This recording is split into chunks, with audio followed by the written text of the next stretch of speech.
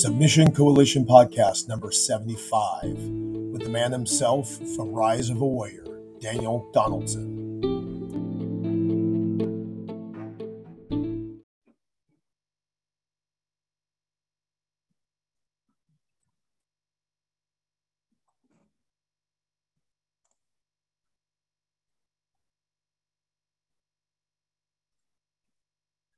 All right, you on? Is that you? That's me. What up? All right, so I'm assuming you're just you're on audio only. Oh, okay. I mean, video is not required. We normally just do the audio, but Oh, all right, no worries. I didn't know. I thought we were gonna do that. It said Zoom. I said, okay, let's do it. Let's do the video thing. It's all good. yeah. No, right now all I'm seeing is just a blue dot with a telephone on it, or a green dot with a telephone. Okie dokie. Are you recording? Did you start recording it or no? Yeah. I've learned that lesson. So Oh, that's funny. We've done a couple where everybody started and was having a great time, and we neglected to hit record. So that's cool. We lost that. Go ahead.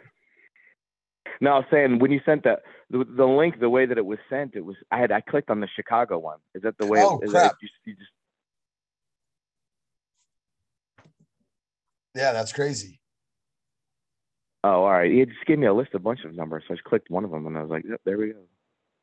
Yeah, there's there's all those telephone numbers, and then there's the one that's the HTTPS.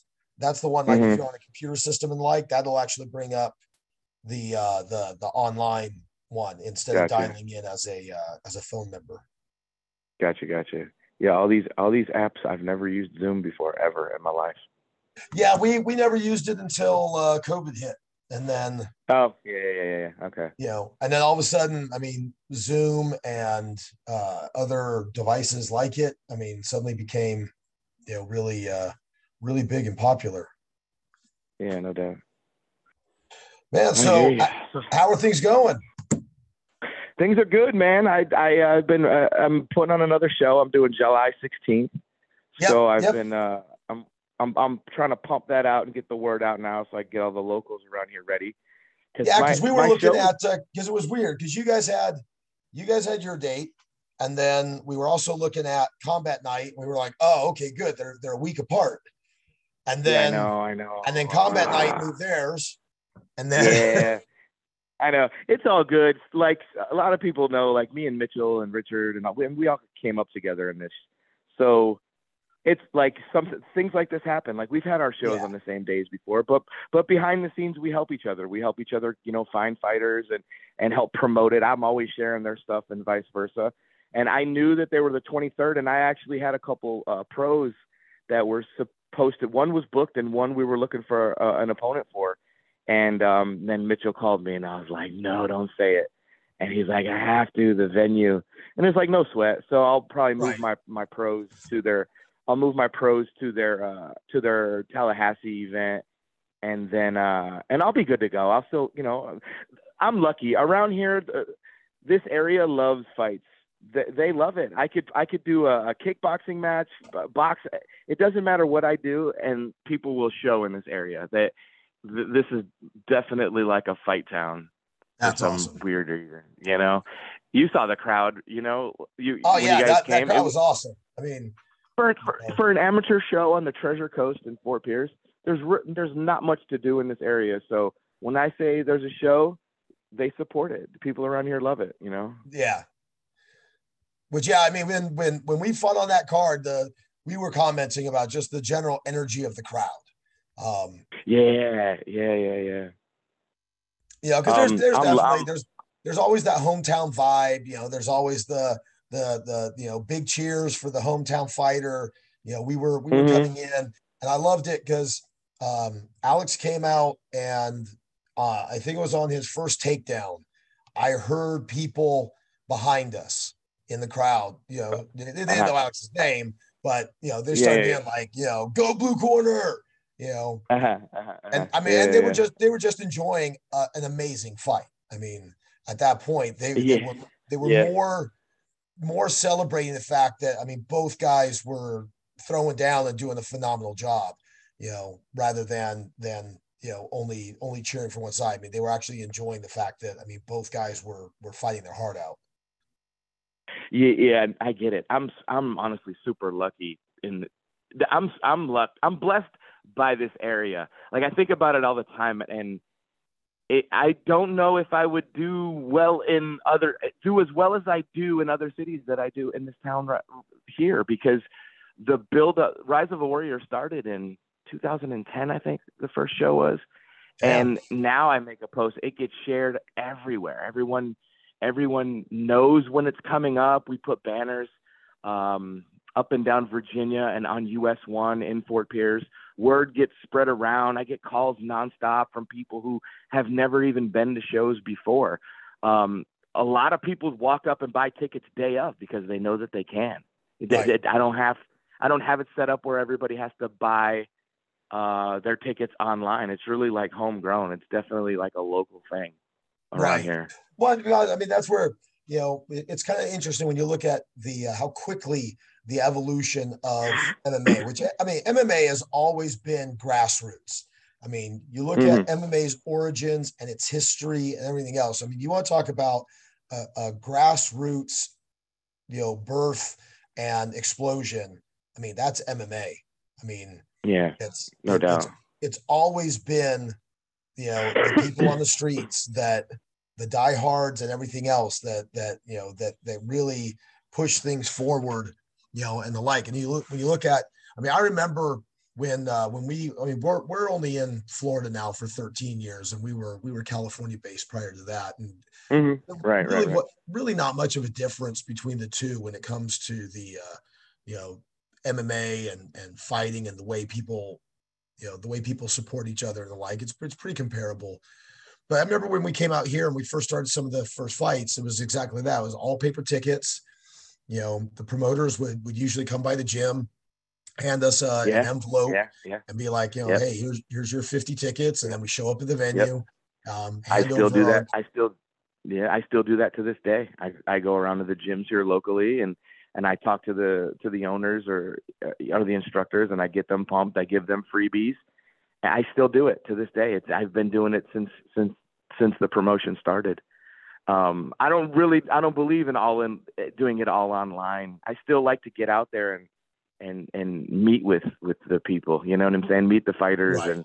and give them fighters, you know, give them tickets to sell and get them pumped and their families involved. And that's how I do it. I love it that way. You know, I don't want to stay at home and just do it from the house, you know? Right. Right. So you said you started Rise of a Warrior about 12 years ago? I didn't personally. There was a couple guys who started they started a fight clothing company called Infuse Fight Gear, and I Okay. believe it was in 2000. Yeah, it was in 2010. It was two guys, and they didn't really know much about MMA. I mean, I think they looked at it as probably a business venture, and they were coming to at the time I was American Top Team under Dean Thomas, and we had the only mixed martial arts gym in town for the most part. There was a couple other little ones here and there, and they were coming around and they were trying to sell their Infused Fight Gear clothing to us, and we became friends with these guys, and they said, we're going to start amateur MMA became legal in Florida, which we all knew when it was announced, and because we were going to start getting our amateurs fights, because at that time me and Dean were driving guys up to Georgia and Louisiana and Mississippi and all these different places. That's where I got to that's where I like sunk my teeth into MMA, like being on the road, was going up to those states and going to those smaller amateur shows.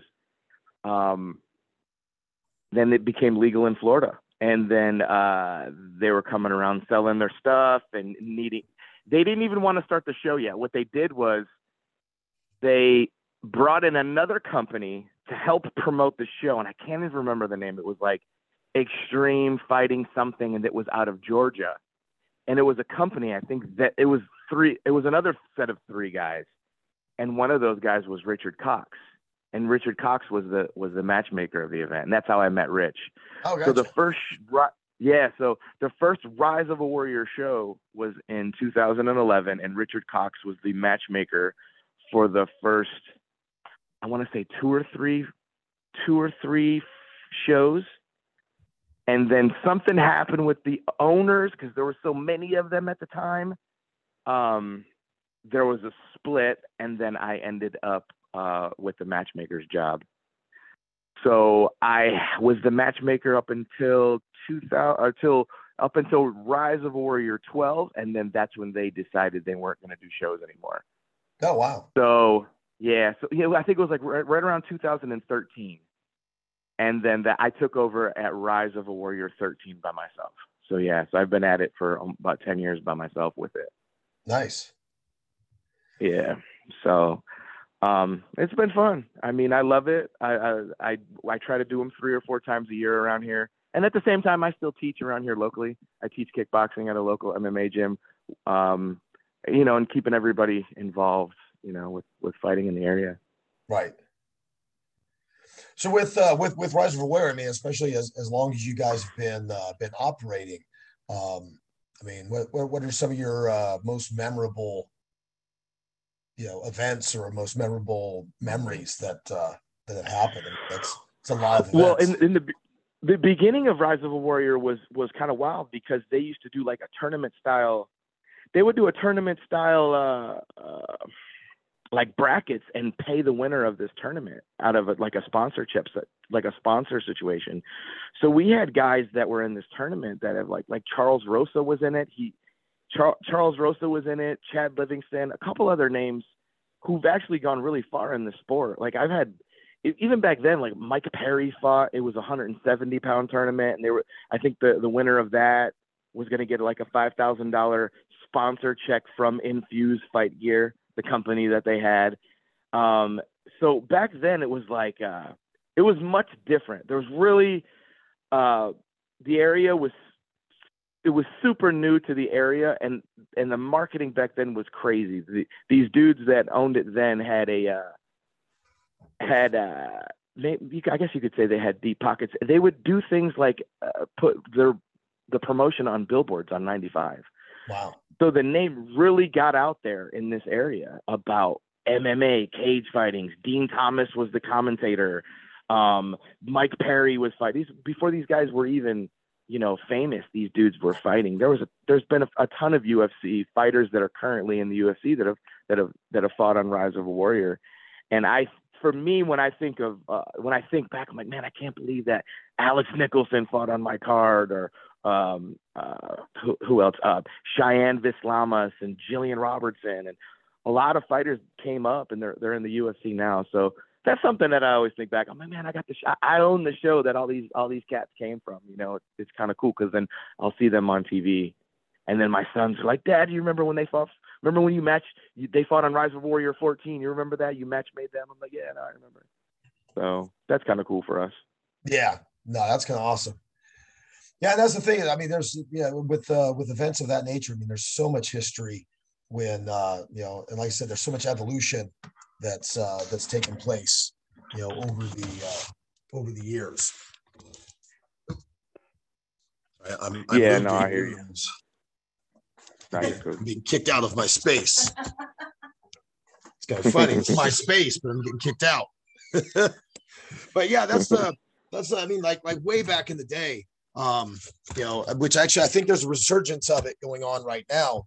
I mean, I remember in the early days, all the different clothing companies that were trying to come out. They would grab onto a word that was popular, and then plaster that word on their shirts and things of that nature, and that would become their brand. Yep, 100%. And then, I get it because.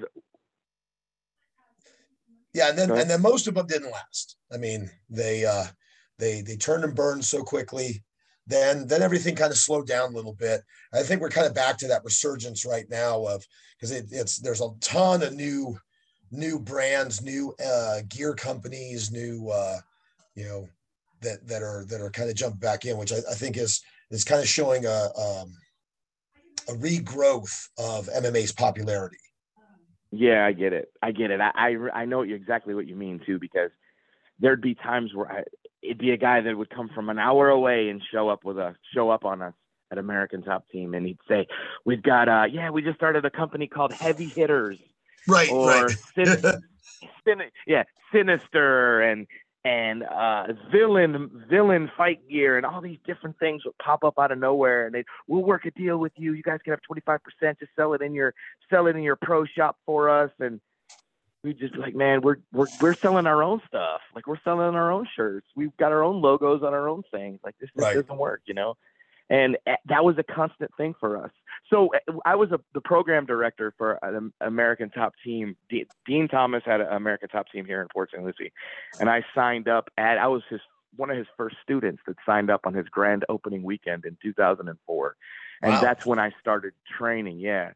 And after about a year, I was helping out with the office and teaching some kids classes. And my sons were in the programs too. I have a son that's 18 and one that's 22. So this was 2005, 2006 at this point. They were in my kids program. So I was in and out of the office all day long, and that would be a thing. It'd be a fight. It would be a fight, new fight team shorts that just came out, or shirts and hats, and they would be awful. Some of the names would be so awful, but it was such a thing back then. I remember happening all the time. Yeah. Yeah. Like I said, I kind of see that resurgence happening right now within like the last couple of years of all the new upstarts. And, you know, I think a lot of it has to do with, I mean, shoot, I get hit up probably at least 10 times or more a week of, Facebook or the like, of people like, you know, check out my wares. Of all these, because truly speaking, there's very little. Most of these companies now are almost all using the same groups to make their stuff. It's kind of funny that because most of the stuff right now, it's China or Pakistan. You know, it's very rare. Absolutely. If you're working with somebody that's in the U.S., typically speaking, they're not manufacturing it. They're just a middleman, you know, that maybe puts the art together and then they shoot it off to somebody overseas. Yeah, definitely. Yeah. Except for a few groups, like I think Origin is one of the few that I think they actually do promote that they are true American made. Even what they do, I thought I heard a podcast where they bought a loom so that they could make their own fabrics. Because even when they said that they were trying to get it to where, like, you know, their gis were being actually made here in the States, but they still had to buy their fabric overseas because you couldn't get. Oh, wow. You know, and so they went out and bought a loom so that they could make their own fabric, so that they could truly say, you know. But most of the others, I mean, it's like I said, it's kind of funny how, I mean, there's a lot of them that actually use the same. So these companies, like I said, I get hit at least 10 times a week, if not more, you know, of these different people, you know, check out my stuff. You know, we can make. I've been put in a position not too long ago, like recently, a couple times where it was either a student of mine who's been training a couple of years, or a friend who's closely involved in MMA, maybe like a paddle. I don't remember, but where I've had to say, like, hey man, like this is the history of like where these companies end up. And I've listed probably 7 or 8 of them that I know that have started and ended within a year. And it's like clockwork with some of these little companies that start out. Buy my shirts, buy my rash guards, buy my shorts. The name of one, my buddy came up with one. It was going to be on-site MMA products, whatever it was. And I was like, man, and it was going to be like a little scope, like a for a gun. And I was like, bro, like, you need to do your research. You're going to dump money into this thing, and you need to see if this is a thing where somebody else owns it. And then after a couple conversations, she's like, you know, maybe you're right. I'm like, man, you're about to put $10,000 or $15,000 into this thing. Like, you need to. And, you know, some of these guys have only been around the sport for a couple of years, so maybe they didn't see what we saw 10, 15, 20 years ago, where these companies were popping up all over the place. Yeah. So, well, and then it was interesting because, like, when you look at like the origins of the UFC. So when you go to shows like Rise of a Warrior, or you go to some of the others, okay, and you see a fighter walking out, maybe they got a fight shirt, and it's listing all of their sponsors. Right. Okay. So I remember the UFC was exactly that way.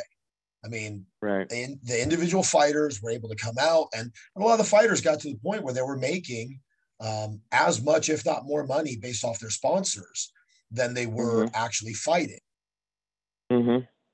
Until the UFC grew to a point where they said, no, that's not happening anymore. If you remember, like, there was the one, I think it was Rico Rodriguez that did a temporary tattoo on his back.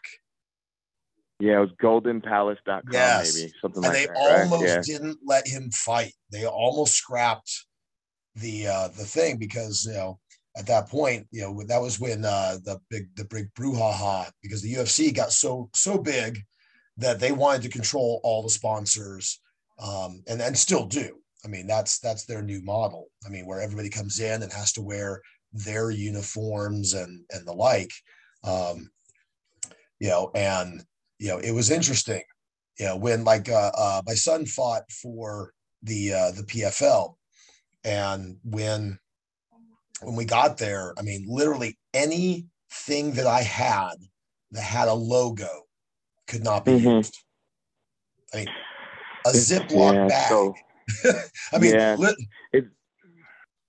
it's so wild. It's so wild to think, because I have locals that fight on my card, and they'll tell me, oh man, I made $700 or $800 on sponsors. And I'm like, that's crazy good. Like, I'm really happy for them. But then at the same time, like, I've looked at contracts and stuff that have came from bigger organizations that say no sponsors, nothing on any of your stuff. So you can't make a dime. And I remember back in the day when, like, fighters that I knew in the UFC from like American Top Team and guys that I would talk to would say that they were making more money on sponsors than they were from their UFC contract itself. Yes. Which is insane to me, because oh my God, you made $10,000 on sponsors, but you made 2 and 2 from the UFC. It's kind of crazy if you think about it. Yeah. Yeah. Well, and that's why, to be honest with you, that's why, you know, I love organizations like, you know, like Rise of a Warrior. I mean, it still feels so genuine to MMA's roots. You know, it still cool. feels. Yeah, I mean, because unfortunately, as some of these businesses get around for a while, like you say, the easiest one's the UFC, because that's the biggest one. It started off, you know, obviously, I mean, it was the flame that launched this whole thing. So it didn't really have much to compare itself to. But I mean, I do remember though that in its heyday, the UFC almost died. You know, with I remember when you know, when the U.S. government, Senator John McCain and the like, were anti-MMA and questionably, questionably why. You know, there's a lot of speculation out there that there was pressure from some of, you know, his people, you know, that were more connected to boxing to say, you know, you got to get rid of this. But it's interesting though that, I mean, there was a time period when it was banned from cable, and the only way you could catch it was either be live or somehow have like a satellite type feed. And it was that grassroots, we're not going to give up attitude that saved MMA. And unfortunately, I almost kind of feel like when the UFC got to a point, they forgot that, you know, that they forgot that they kind of exist off the blood, sweat, and tears of other people's, you know, work. And I think they kind of forgot that when they started to close off, you know, where they said, no, you can't show any other sponsors. It can, you know, it's got to be UFC uniforms. And part of it, I get it. I mean, to an extent, You know, I think it's interesting when you're looking at a fight and, you know, you watch the show and you see, you know, everything looks clean and it looks proper, and, you know, and at times, I mean, almost looks a little too sterile. You know, Nah, and that's where, you know, like I said, when I go to local shows, when I go to Rise of Warriors and things of that nature, that to me feels so genuine. You know, when you look at what the heart of MMA actually is, you know, yeah, like, no, I understand. I get what you're saying. Yeah, like UFCs that I've been to, I'm amazed by what's going on behind the scenes to make what's happening happen. Yes, I look, you know, I don't know. I remember being I think I was in Anaheim for, it was Daniel Cormier against Stipe Miocic, the one where Daniel was dropped by the body shots, and yes. Nate Diaz fought Anthony Pettis on the same card.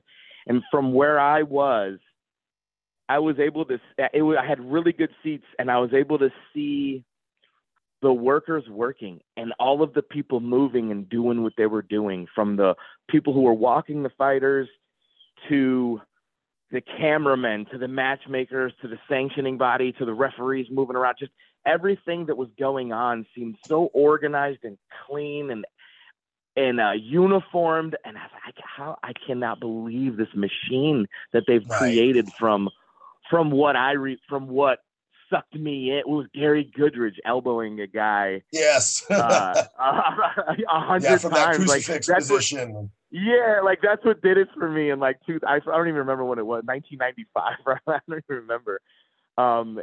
It's insane. You know, it's crazy to me that this is what it is now. And then I go back and look at my show and I'm like, I've got to tighten up. Like, I've got to change some things.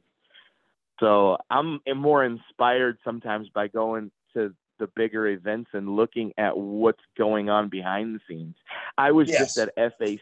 Oh, so yeah, Donnie Bush is one of my guys, and he just fought someone your son fought recently, Jonas Flock. And yes, when I was there, we were in Minnesota. We flew up to Fargo, North Dakota, and then we had to cross the border into Detroit Lakes, Minnesota.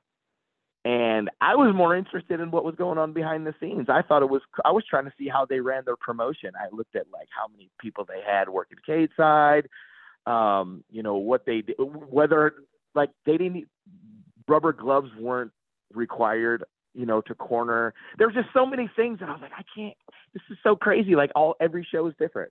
Every show's different. Yeah, I've been to shows in bingo halls. I've been to shows in nightclubs, bowling alleys, everywhere, you know, outside. And it all came from, you know, the US. When was their first show? Like 1992 or something? 93. Like November. Yeah. It was like November 11th or 12th or something like that in 1993. Yeah. So I'm interested in kind of the behind the scenes of that. Always became my fascination. I got lucky enough to start off, never connected to the UFC, never. I mean, other than being able to go to a show, but you know, we had a lot of local stuff going on, and I ended up with a decent amount of my friends and training partners that did end up fighting in the UFC, or fighting for, you know, some of them going over and doing a couple shows in Japan, you know, or if you remember like some of the old Bodog fights, you know. Yeah, I do. I remember Bodog well. I remember the hype around that was crazy. I forget the guy's name, Calvin something. And they were flying guys out to like Costa Rica and all these different places.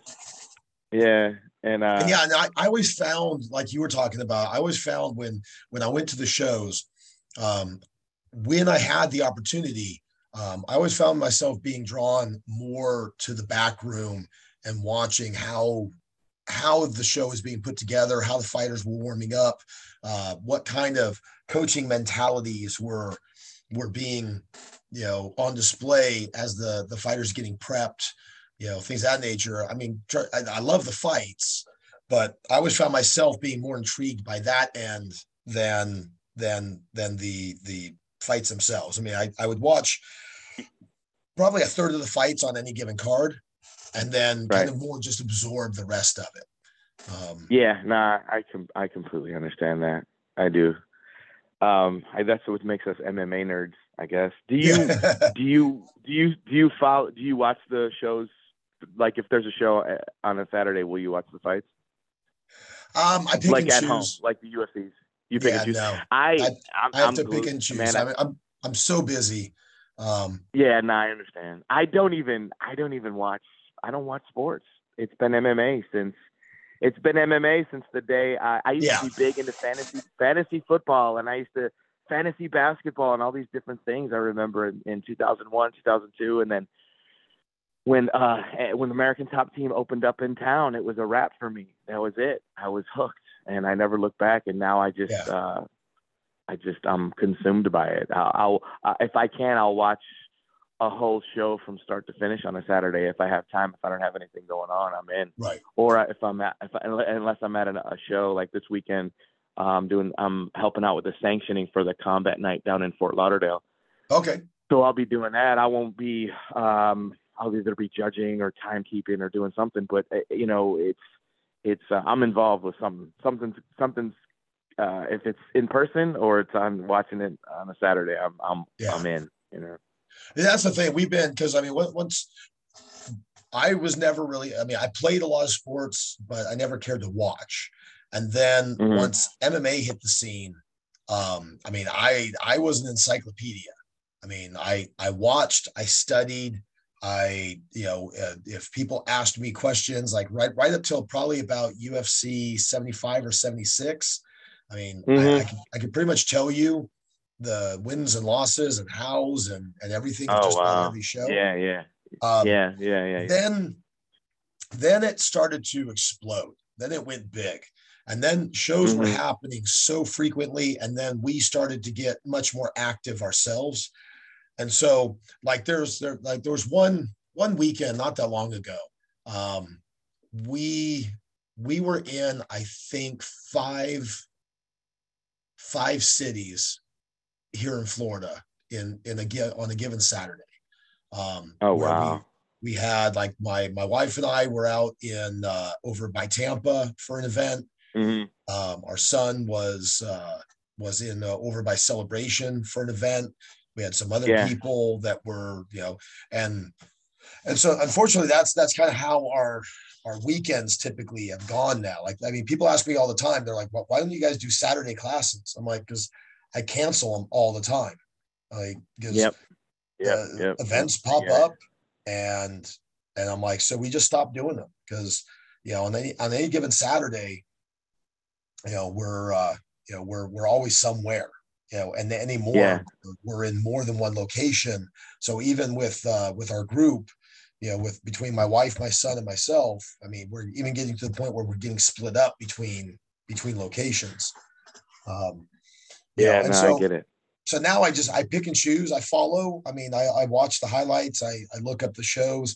I'll spend more time watching and going to the local shows than I do the UFC.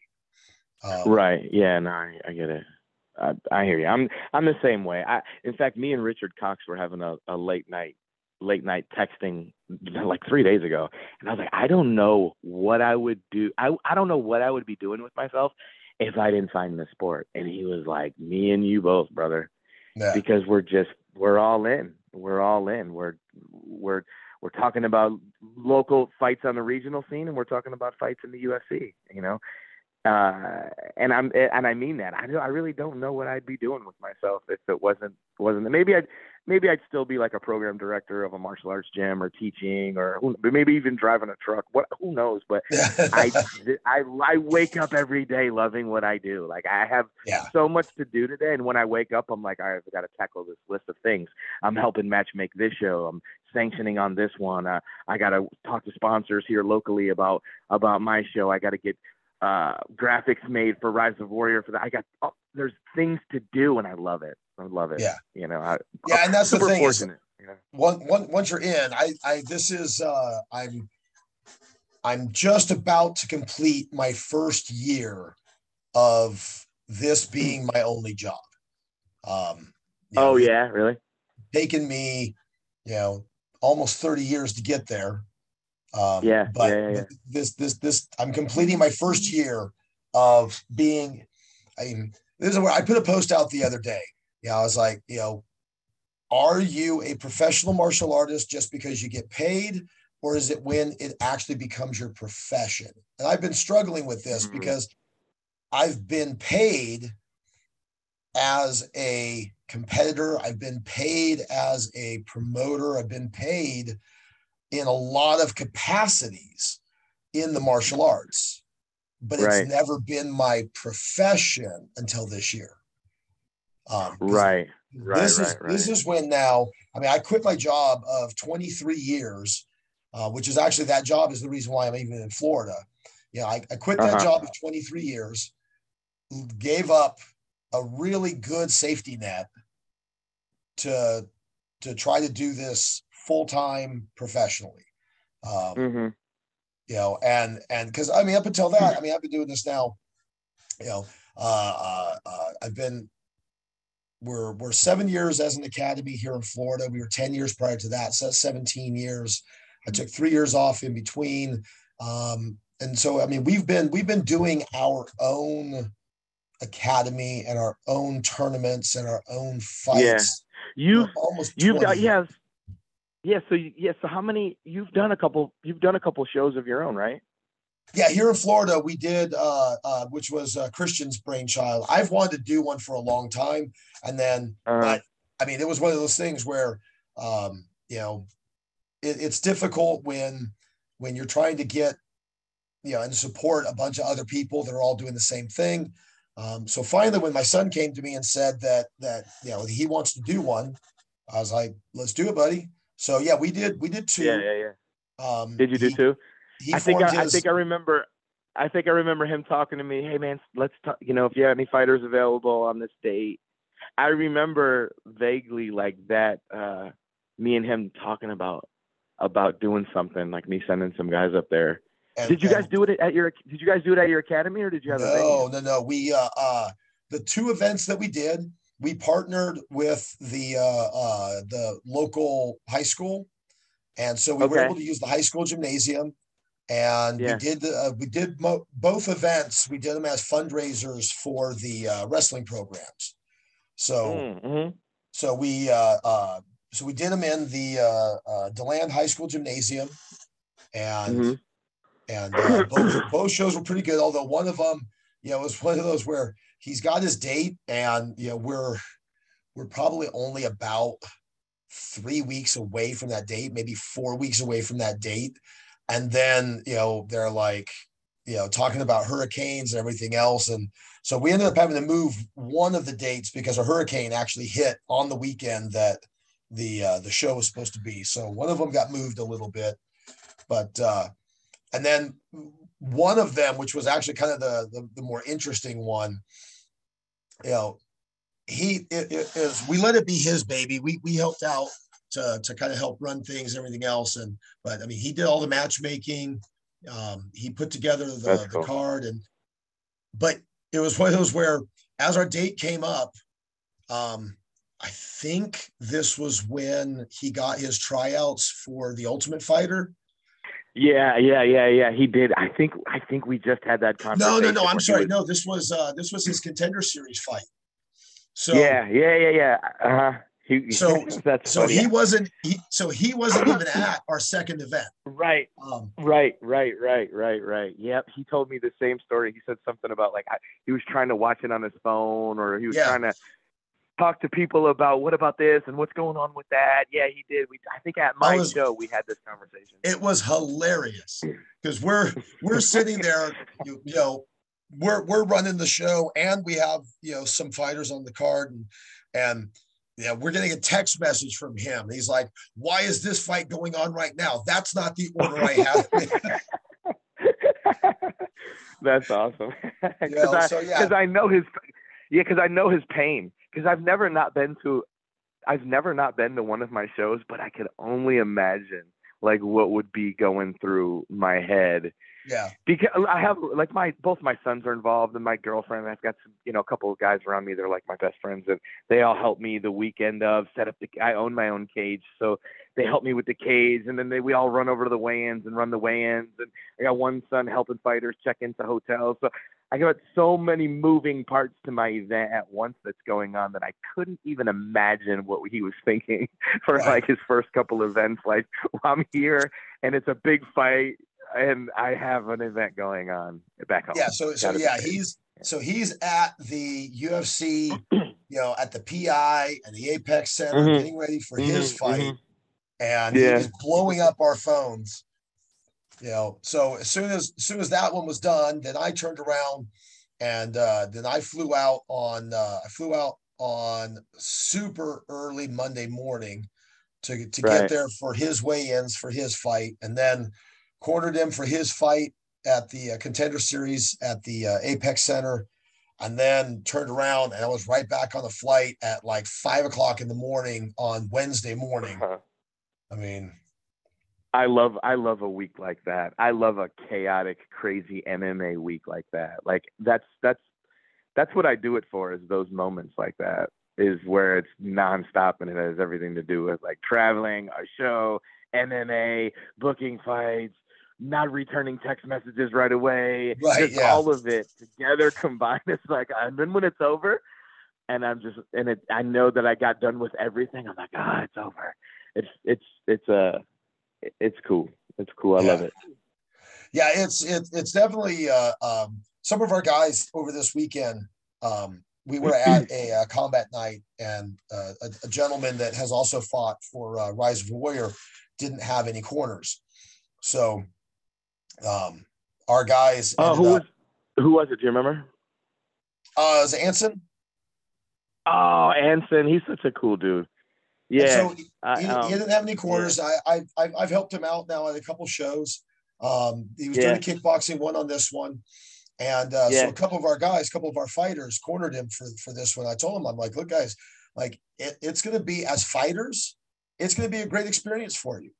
I said, because now you're going to have to start to think about other thing. I said, and this is one of those things that we've always tried within our own coaching staff here as we're working with fighters is, if they haven't fought, we try to get them to work a corner with us, or to at least be at a show, make the walk to the cage a couple times before they do some of their first fights. And I'm like, man, this is for you guys. I mean, this is a great learning experience that, because now when you guys are there, you're going to have to really think about the fights, when you're there. I said, as far as I'm concerned, it's only going to help you grow as a fighter by doing these things. Yeah, it's true.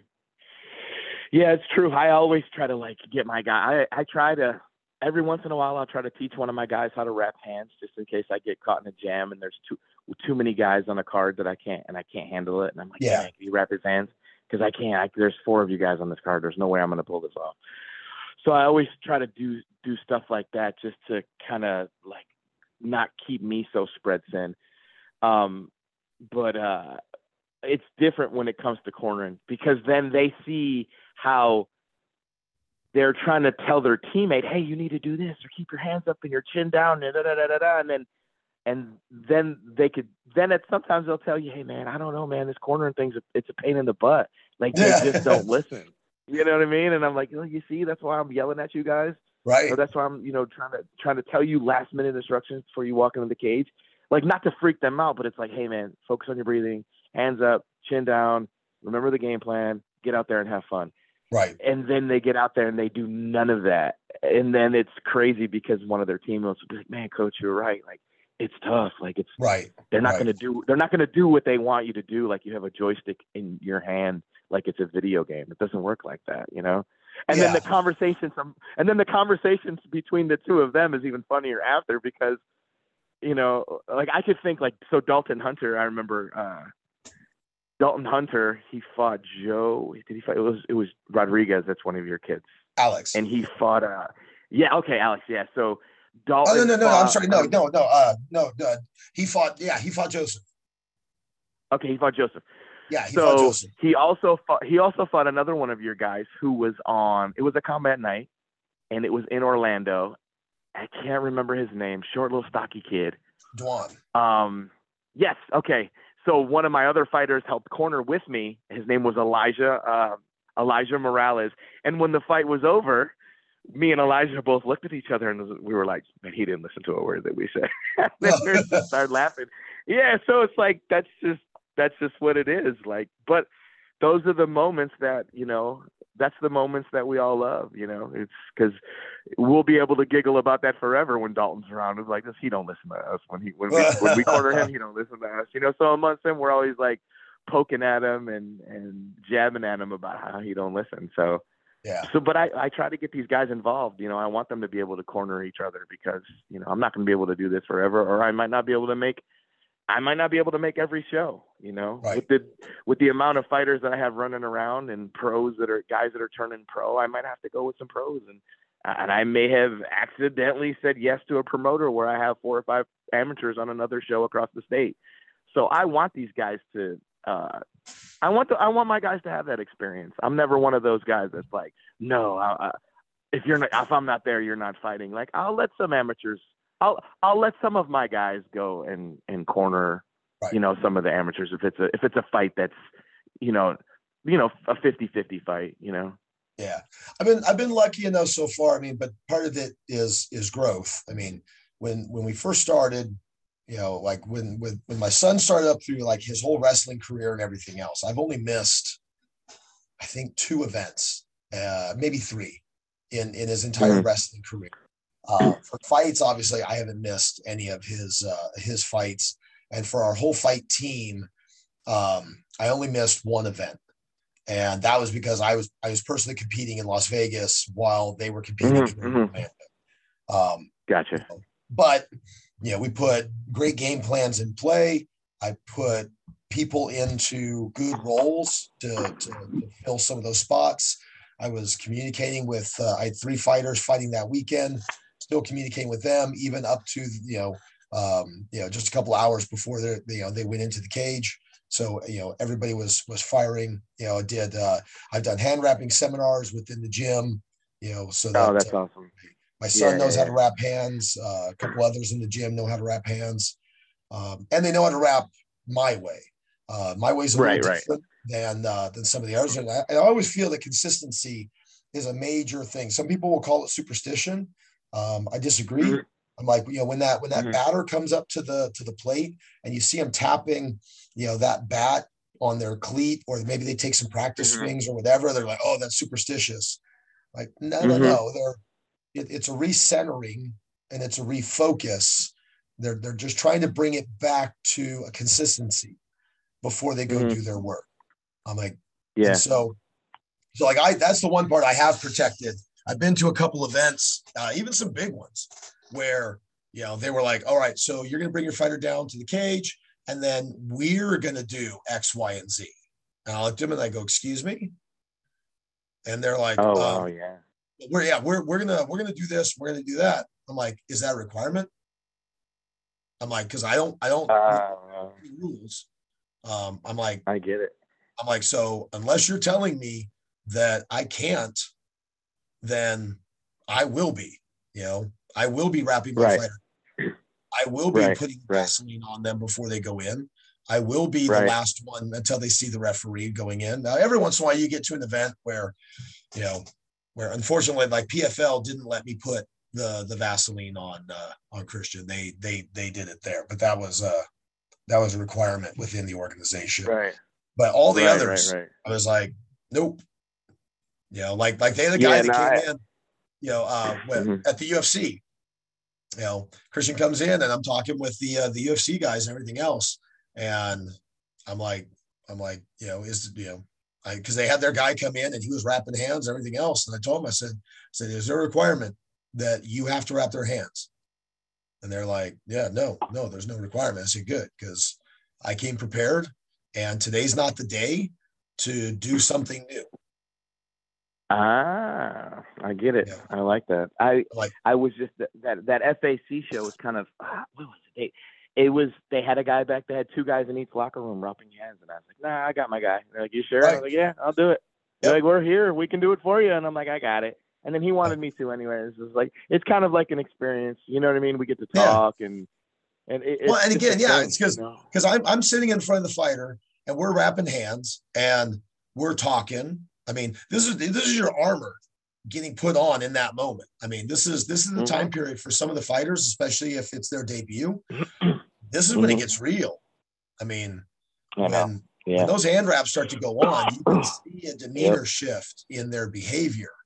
You know, and then at the same time, if you wrap hands a certain way and you know that your fighter likes things a certain way, and now you hand off to somebody else, and that somebody else who doesn't know your fighter at all wraps hands, all of a sudden your fighter could be like, my hands are going numb.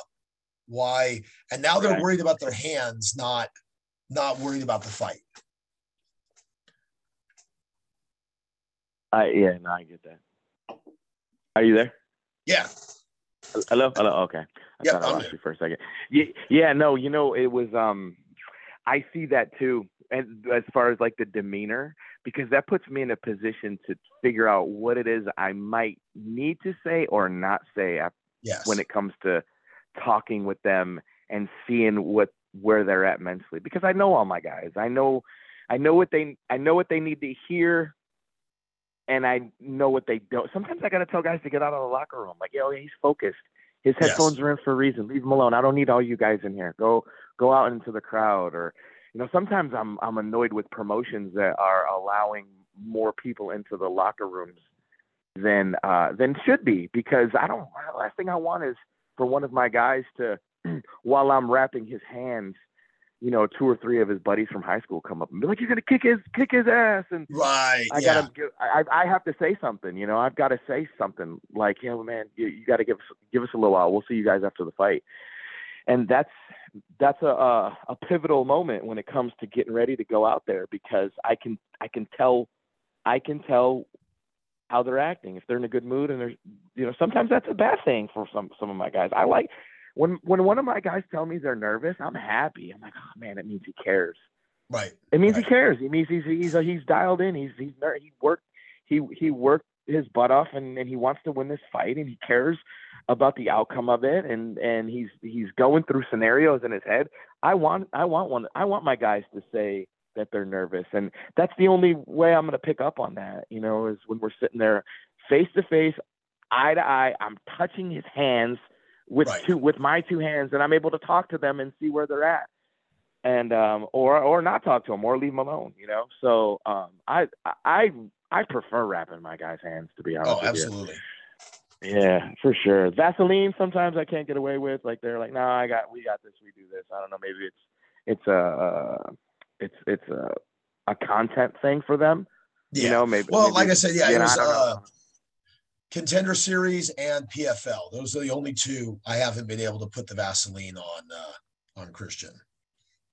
Yeah. Yeah, no, that's cool. That's cool. What's that like for you, having a son that's fighting at that level? Well, I mean, it's one of those things. I mean, he grew up watching me competing and the like, and then I never pushed him in. I wanted him to train, never pushed him into fighting or anything else. But definitely, I mean, I was taking him to fights when he was pretty young. And then when he expressed an interest to fight, he was pretty young. He did his first like pancration style match, I think, when he was about 10 years old. Oh, wow. Okay. Somewhere in there.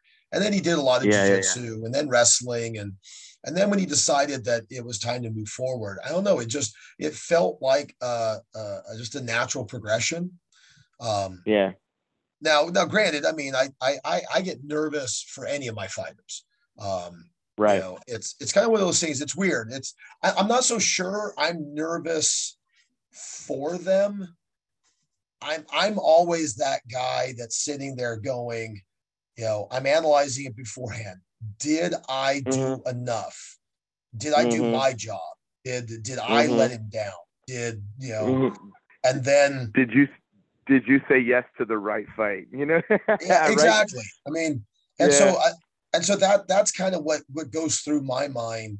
And Mm-hmm. then with Christian fighting, you know, because actually I cornered one fight with Christian where Julian from Fusion XL was cornering Mm-hmm. with me, and I remember at one Mm-hmm. point in time, Julian, it was like the day before the fight. He goes, because we were staying in the hotel together, and he's like, man, what's that like cornering your son? He's like, do you feel like you can separate between dad and coach? And Mm-hmm. so Christian's fighting this one fight. This was I think it was Icon in Biloxi, Mississippi, and Mm-hmm. I think I caught Julian a little bit off guard. Because I was the primary, and then Julian was acting as secondary. And I Second. sat Christian Mm-hmm. down in between second and third rounds. I looked him in the eye, and I was like, "Knock off that showboating shit." I Uh-huh. said, "You're just going for highlight reel finishes and things of that nature. So you need to get Mm-hmm. back down to basics, do blah blah blah." And at that moment, I think Julian was like, hey, yeah. I mean, like when Yeah, when he it's when separates it's it. show when it's showtime, Dad's gone. I mean, Yeah. Yeah, no, I get it. I understand that.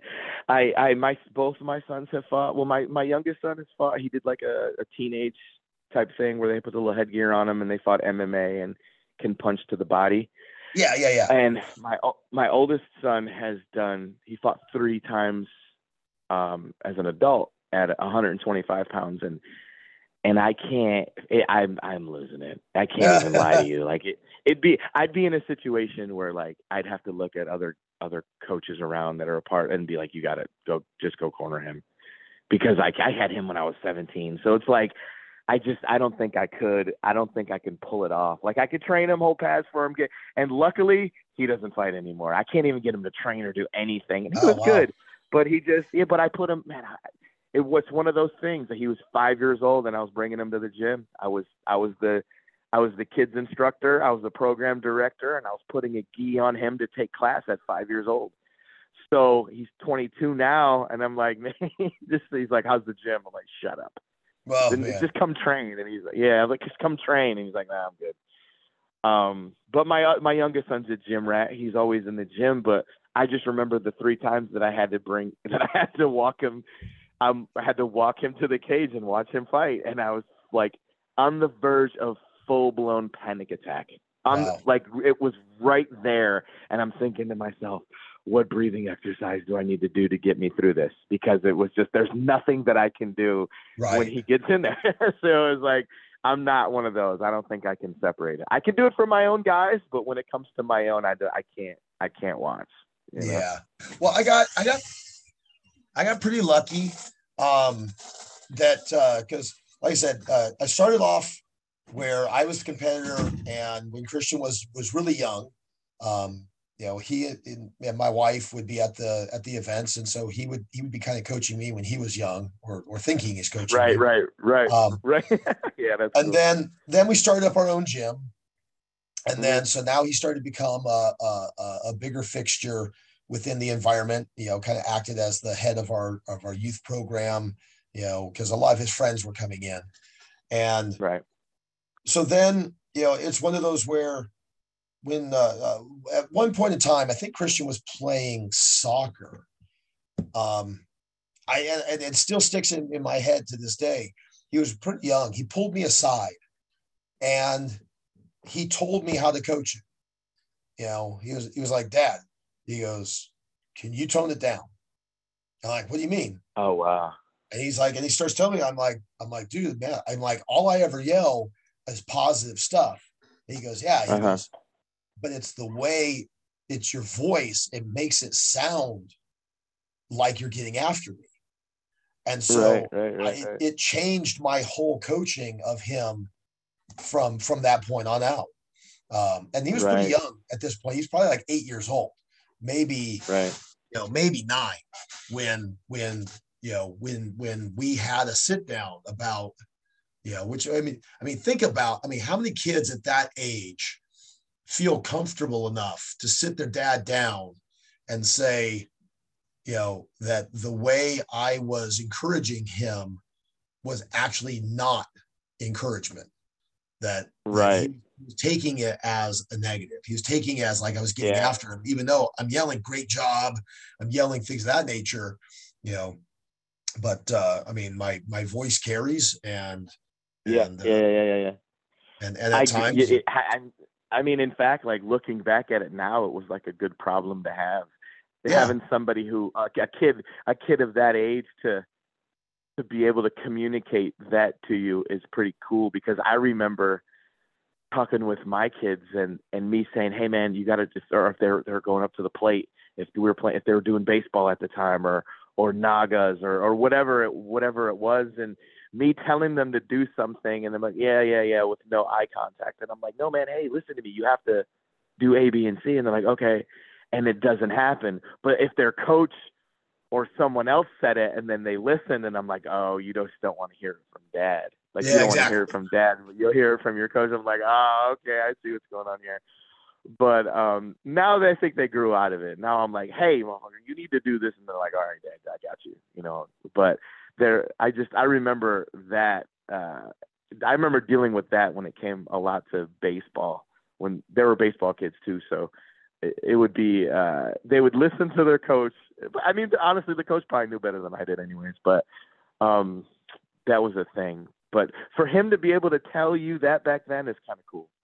Oh, and you could tell him as dad, you could tell him something 50 times, and then coach tells him once, and they're like, oh man, that was such amazing advice. Yes. Yeah, it's the truth, bro. I get it 100%. I deal with that a little bit here and there still to this day. Well, and so it kind of changed again. It changed my whole coaching style from that point on out. I put a couple posts out over the years, basically saying, I mean, that as a coach, when you realize that your message isn't getting through, okay, you got two choices. You can either push harder, which probably isn't going to work, or change the message, or change the messenger. And so there's a lot of times, as I tell people in the gym, like somebody will go through and they'll be like, oh man, yeah, it was cool. So-and-so came up to me and said that I should do this, this, and this. And then me and the one dude are kind of sitting there, giving a little nod back and forth, because what the fighter doesn't see is that 5 minutes earlier, I walked over, whispered into that person's ear and said, hey, so-and-so, if you can, go tell him X, whatever. Yeah, no doubt. Yeah, no, that's definitely a trick of the trade, to be honest. It is. I've been in so many back rooms for even in boxing and MMA, and that's a thing. That's definitely a thing. Sometimes they don't want to hear it from someone. Sometimes they don't want to hear it from one person, but they'll listen to the other. So I get it. Yeah. Yeah. Part of it is reading the room, seeing who's got their ear at the moment. And then, like I said, now the hard part is you can't let them see you.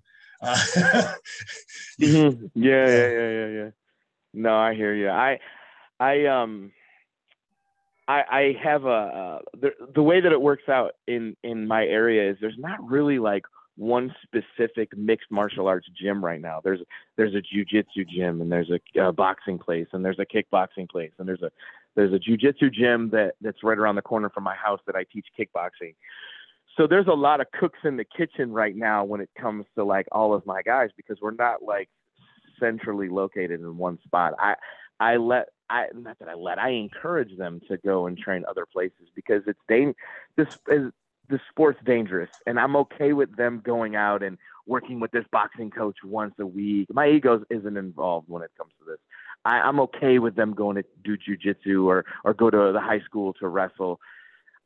It's all good with me, because at the end of the day, like, it's them inside of a cage locked in there with another dude. Yeah. So sometimes I get hit with these scenarios where there'll be other coaches that I'm not super familiar with, or I don't know all that well, but I know that they've been working with once a week, but they want to jump in the corner with us. And it could be a kid that I've known for 10 years, so it's like, I've got to give up a little bit just to make them better, because I've got 20 or 30 guys around me that I'm trying to lead and kind of send in the right direction and also keep them out of trouble and life coach them at the same time. And, you know, some of them have been around me and taken my classes or like I'm in my backyard right now and I have a cage. I have my cage set up, my cage from my show, Rise of Warriors, set up in my backyard. And all of my guys in the area know, they're like, hey man, we have a group chat and at, you know, 7:00 every night I could look out there and I've got guys in my backyard. Nice. So, but I wouldn't do that with just anyone. These are guys that like I've known since, you know, Corey Pavo, I've known since a lot of these kids I've known since they were, you know, 16, 17, 18 years old. They're all, you know, in their late 20s, early 30s now, and they're still trying to fight and become pros and do this. So, I'm just all the way involved with the sport in general, with this area. I'm just trying to get everybody more and more involved with MMA. Well, anyways, I'm circle back. So I end up in the corner with coaches that I don't even really know. And I'm like, what is he telling them? What is he saying? What is this? You know, so I get hit with that sometimes where I have to like take a deep breath and just kind of like let things happen the way that they happen, you know, and just be a part of the journey with some of these guys. Yeah, so we typically have a corners meeting, you know, usually either day of or the like, so that whomever is going to be cornering, you know, because some events you get 3, some events you only get 2, some events you can get 3, but 2 can go in the cage. It's always different, you know, at every event.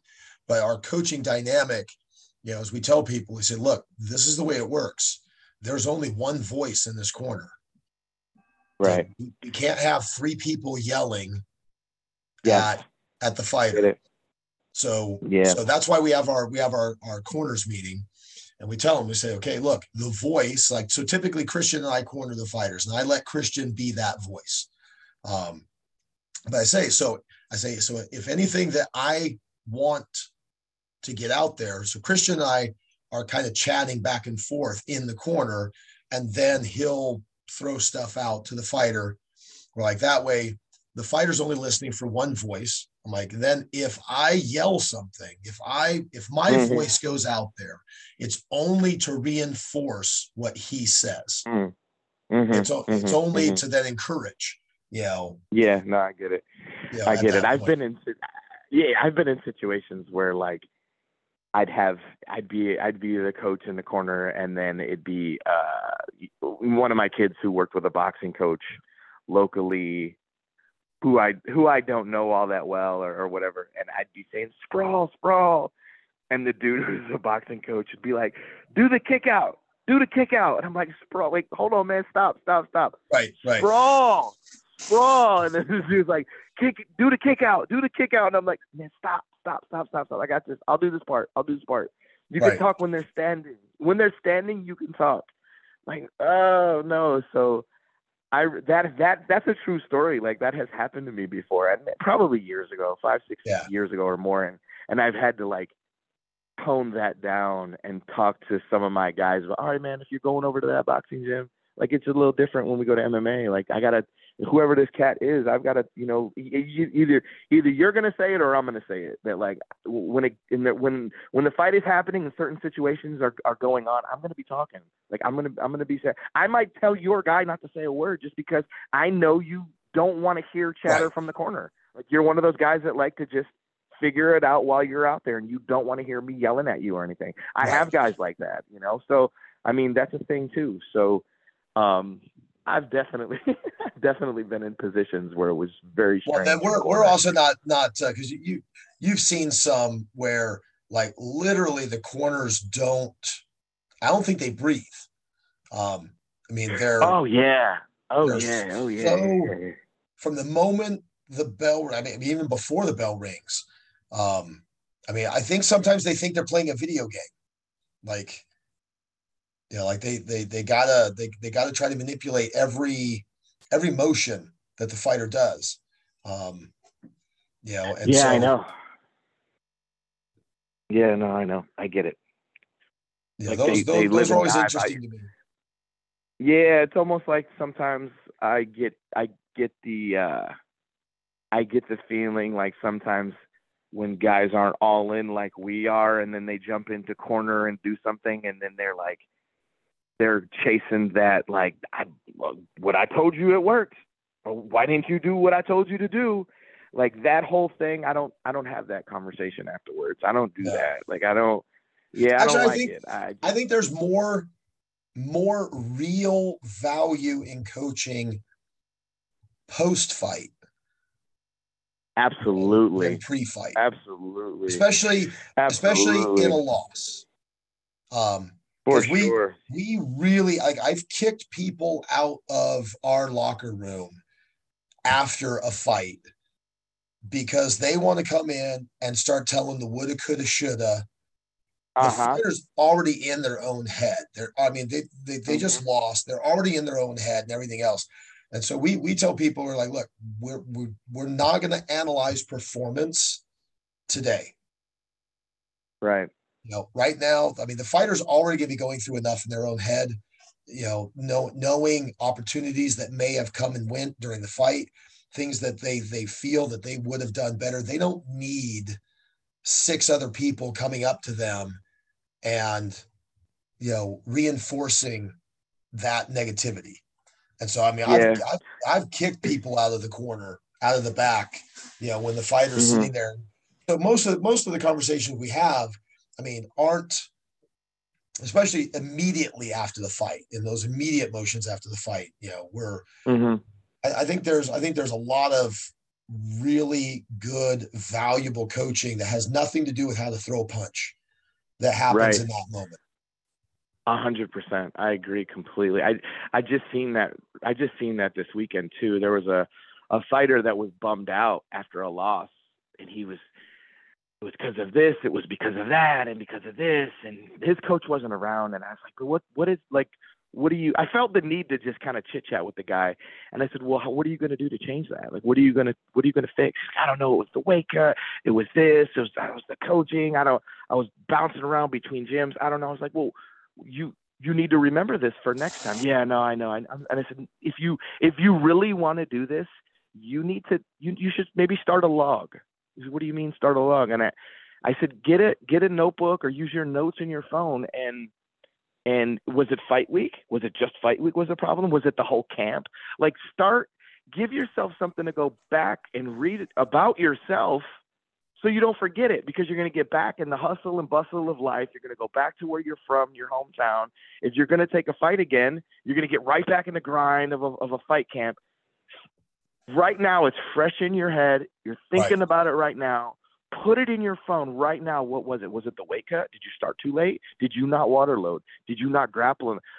And then start putting in your notes 2 things that you could have done in your own personal life to make your camp better, or put if you needed to have different people around you for this fight, or did you bring the wrong coach for you? Did the weight cut suck? Like, how did you sleep last night? Put all of these things in. What else are you going to do? You're going to play video games? You have time for this. And he's like, yeah, no, you're right. I've never even thought about that. I was like, you've never used a log or a journal? I was like, I try to tell a lot of my guys to do that, especially this day and age. Everybody's so scattered brain. They got 1,000 things going on. Take 15, 20 minutes, figure out what it was. What are the things, even if you won the fight, still log it. Because then you can go back and look, okay, I fought in another town. You can reference, you could use something as a point of reference and go back and read about the fight that you had that was 10 hours away, and now you're fighting again and you're 12 hours away. What was it like for you? What were the issues? Were you not able to get food? Did you have a journal? Have a journal for your fights, and it'll give you something to look back on so you can change things. And hopefully he takes my advice, because he seemed like a good kid. But that's a thing. Like, I always tell these guys after a loss, when I feel like the moment's right, or if I feel like one of my guys needs something like that, I suggest that as a tool for them to get better and and have something to go off of, not just going out there winging it, And that's one of the things that's very different. We were talking about this last night, so when you work a regular job and you clock out and you go home, okay, you're off the clock. A fighter who really wants to do this, there is no such thing as off the clock. There is no such thing as work-life balance, because it's all connected. You know, you don't go, well, I'm off the clock, so right now eating this meal doesn't affect what I do when I'm on the clock. It's like the fighter's always on the clock. Everything that they do every day affects what's about to happen. You know, it may not, you may not feel its results today, but it may be during that weight cut, maybe leading up to that weight cut. It may be, you know, like I said, so, and that's where some of the individuals, when they're in the fight game, I don't think sometimes they really correlate that together. That I mean, there is no time off. It's you know, if you're fighting in 6 weeks, every minute of every day needs to be a step forward. I mean, you can't afford. You know, when I was working my other job, I could clock out, go home, and leave that place behind, knowing that when I wake up tomorrow, I'm going to go back at it. But for this 4 hours, that nothing I do right now in this 4 hours affects my performance tomorrow. But as a fighter, everything you do in this moment affects your performance. It's true. It's right down. It's honestly right down to the car ride to the venue, because I've had guys. This was one of the strangest things that I've seen happen was, I had a kid here locally who would fight for me, and he was brought to the venue by a buddy, and the dude had stick shift, and he's never been in a car where that was stick shift, and the forward and backward motion of the stopping made him nauseous, and he couldn't shake the nausea. And it affected his fight. His fight. He didn't want to fight. He was nauseous. You saw it in his eyes. He's had 5 or 6 fights before previously. He was never one of those kids that wanted to pull out. He did it anyways, and you saw it in his face. And I was like, what is your deal? What's going on with you? He was like, my buddy drove me here and he had stick shift, and the back and forth motion of that just my stomach hasn't been right ever since. I'm like, you sure it's nothing that you ate? You sure it's like, I did everything. I wrestled in high school. I've done everything right. My weight cut was fine, everything. I've never been in stick. I've never been in a car with stick shift. So like, just little things like that can affect your fight 100%. Because I believe him, and I know this kid, and he's not a liar, and he's fought 3 or 4 times since, and that was a thing. So if it comes down to little things like transportation to the venue, it could be anything. Yeah. Well, like we had a guy that just fought on the Combat Night card over the and he took the fight with a less than, or right at about a 24-hour notice.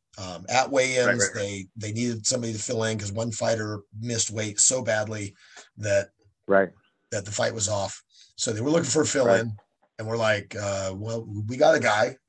And so we contacted him. He's like, sure, I'll take it. And then, so that's Friday night.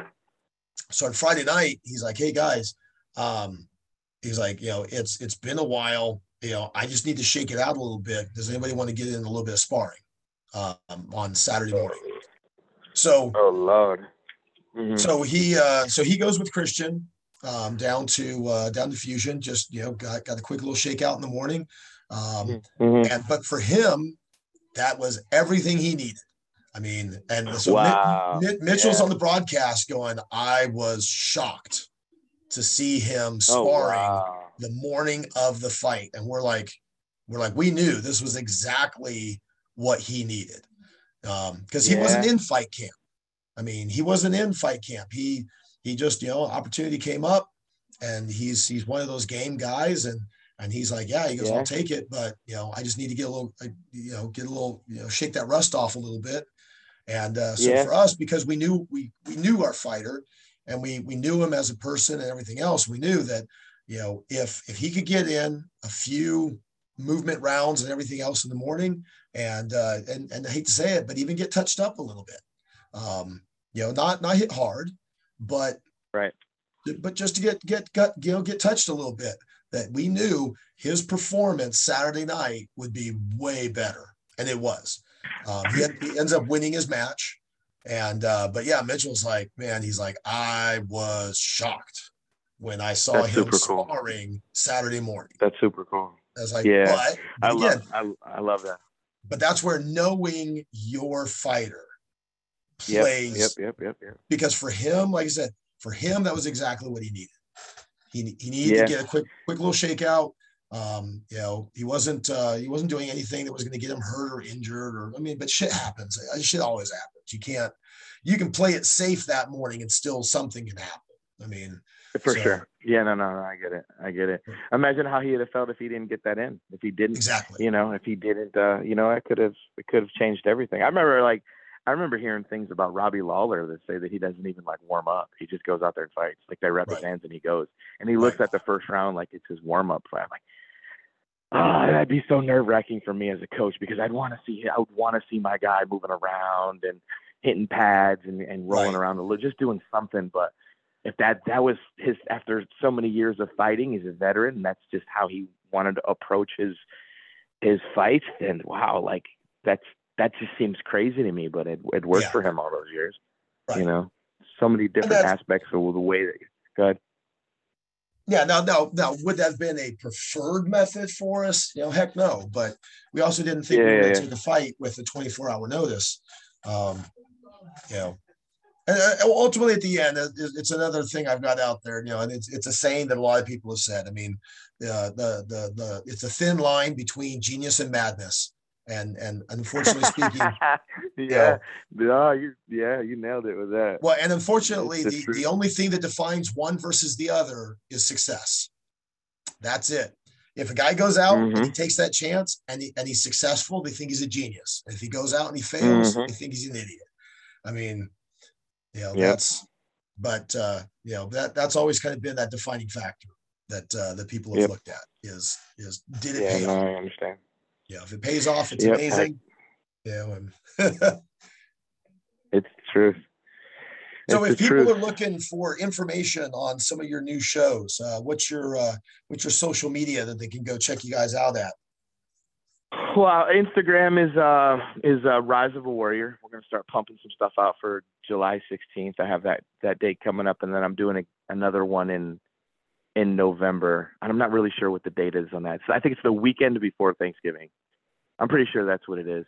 So then I have Daniel Donaldson _MMA on Instagram, and I'm on Facebook. I'm all over the place. I just started a TikTok. I saw you guys have TikTok. Yeah, too. You guys do. I told your son. I messaged him. I said, "Man, you guys do a great job with TikTok." And he's like, "Yeah, I don't know. He's like, "I don't know." That's my wife. My wife does all that. Your wife? Yeah. Man, it's cool. I don't know enough yet to get going on it, but I'm trying. I'm trying to figure it out. I'm trying to film content and things that are going on with us, but eventually I'll figure it out.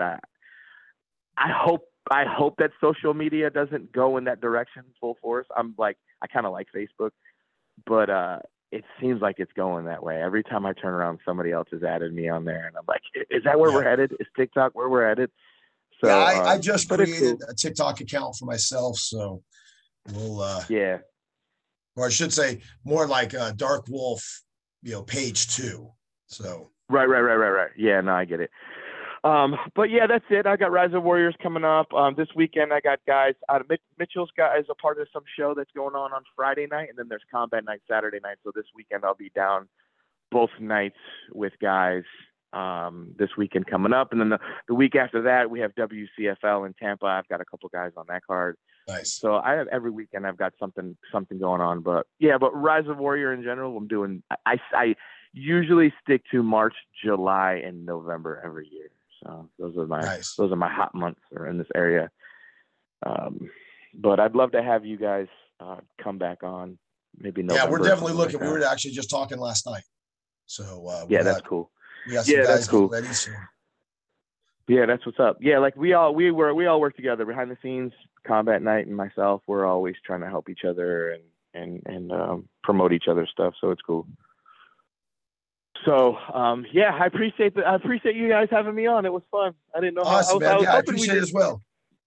Yeah, for sure, man. Next time we'll do Zoom. I'll show you guys my backyard. I'll have these guys back here beating each other up on Zoom for you guys. There we go. All right. Thanks, guys. I appreciate you having me on. Appreciate it. All right. Bye. Bye-bye.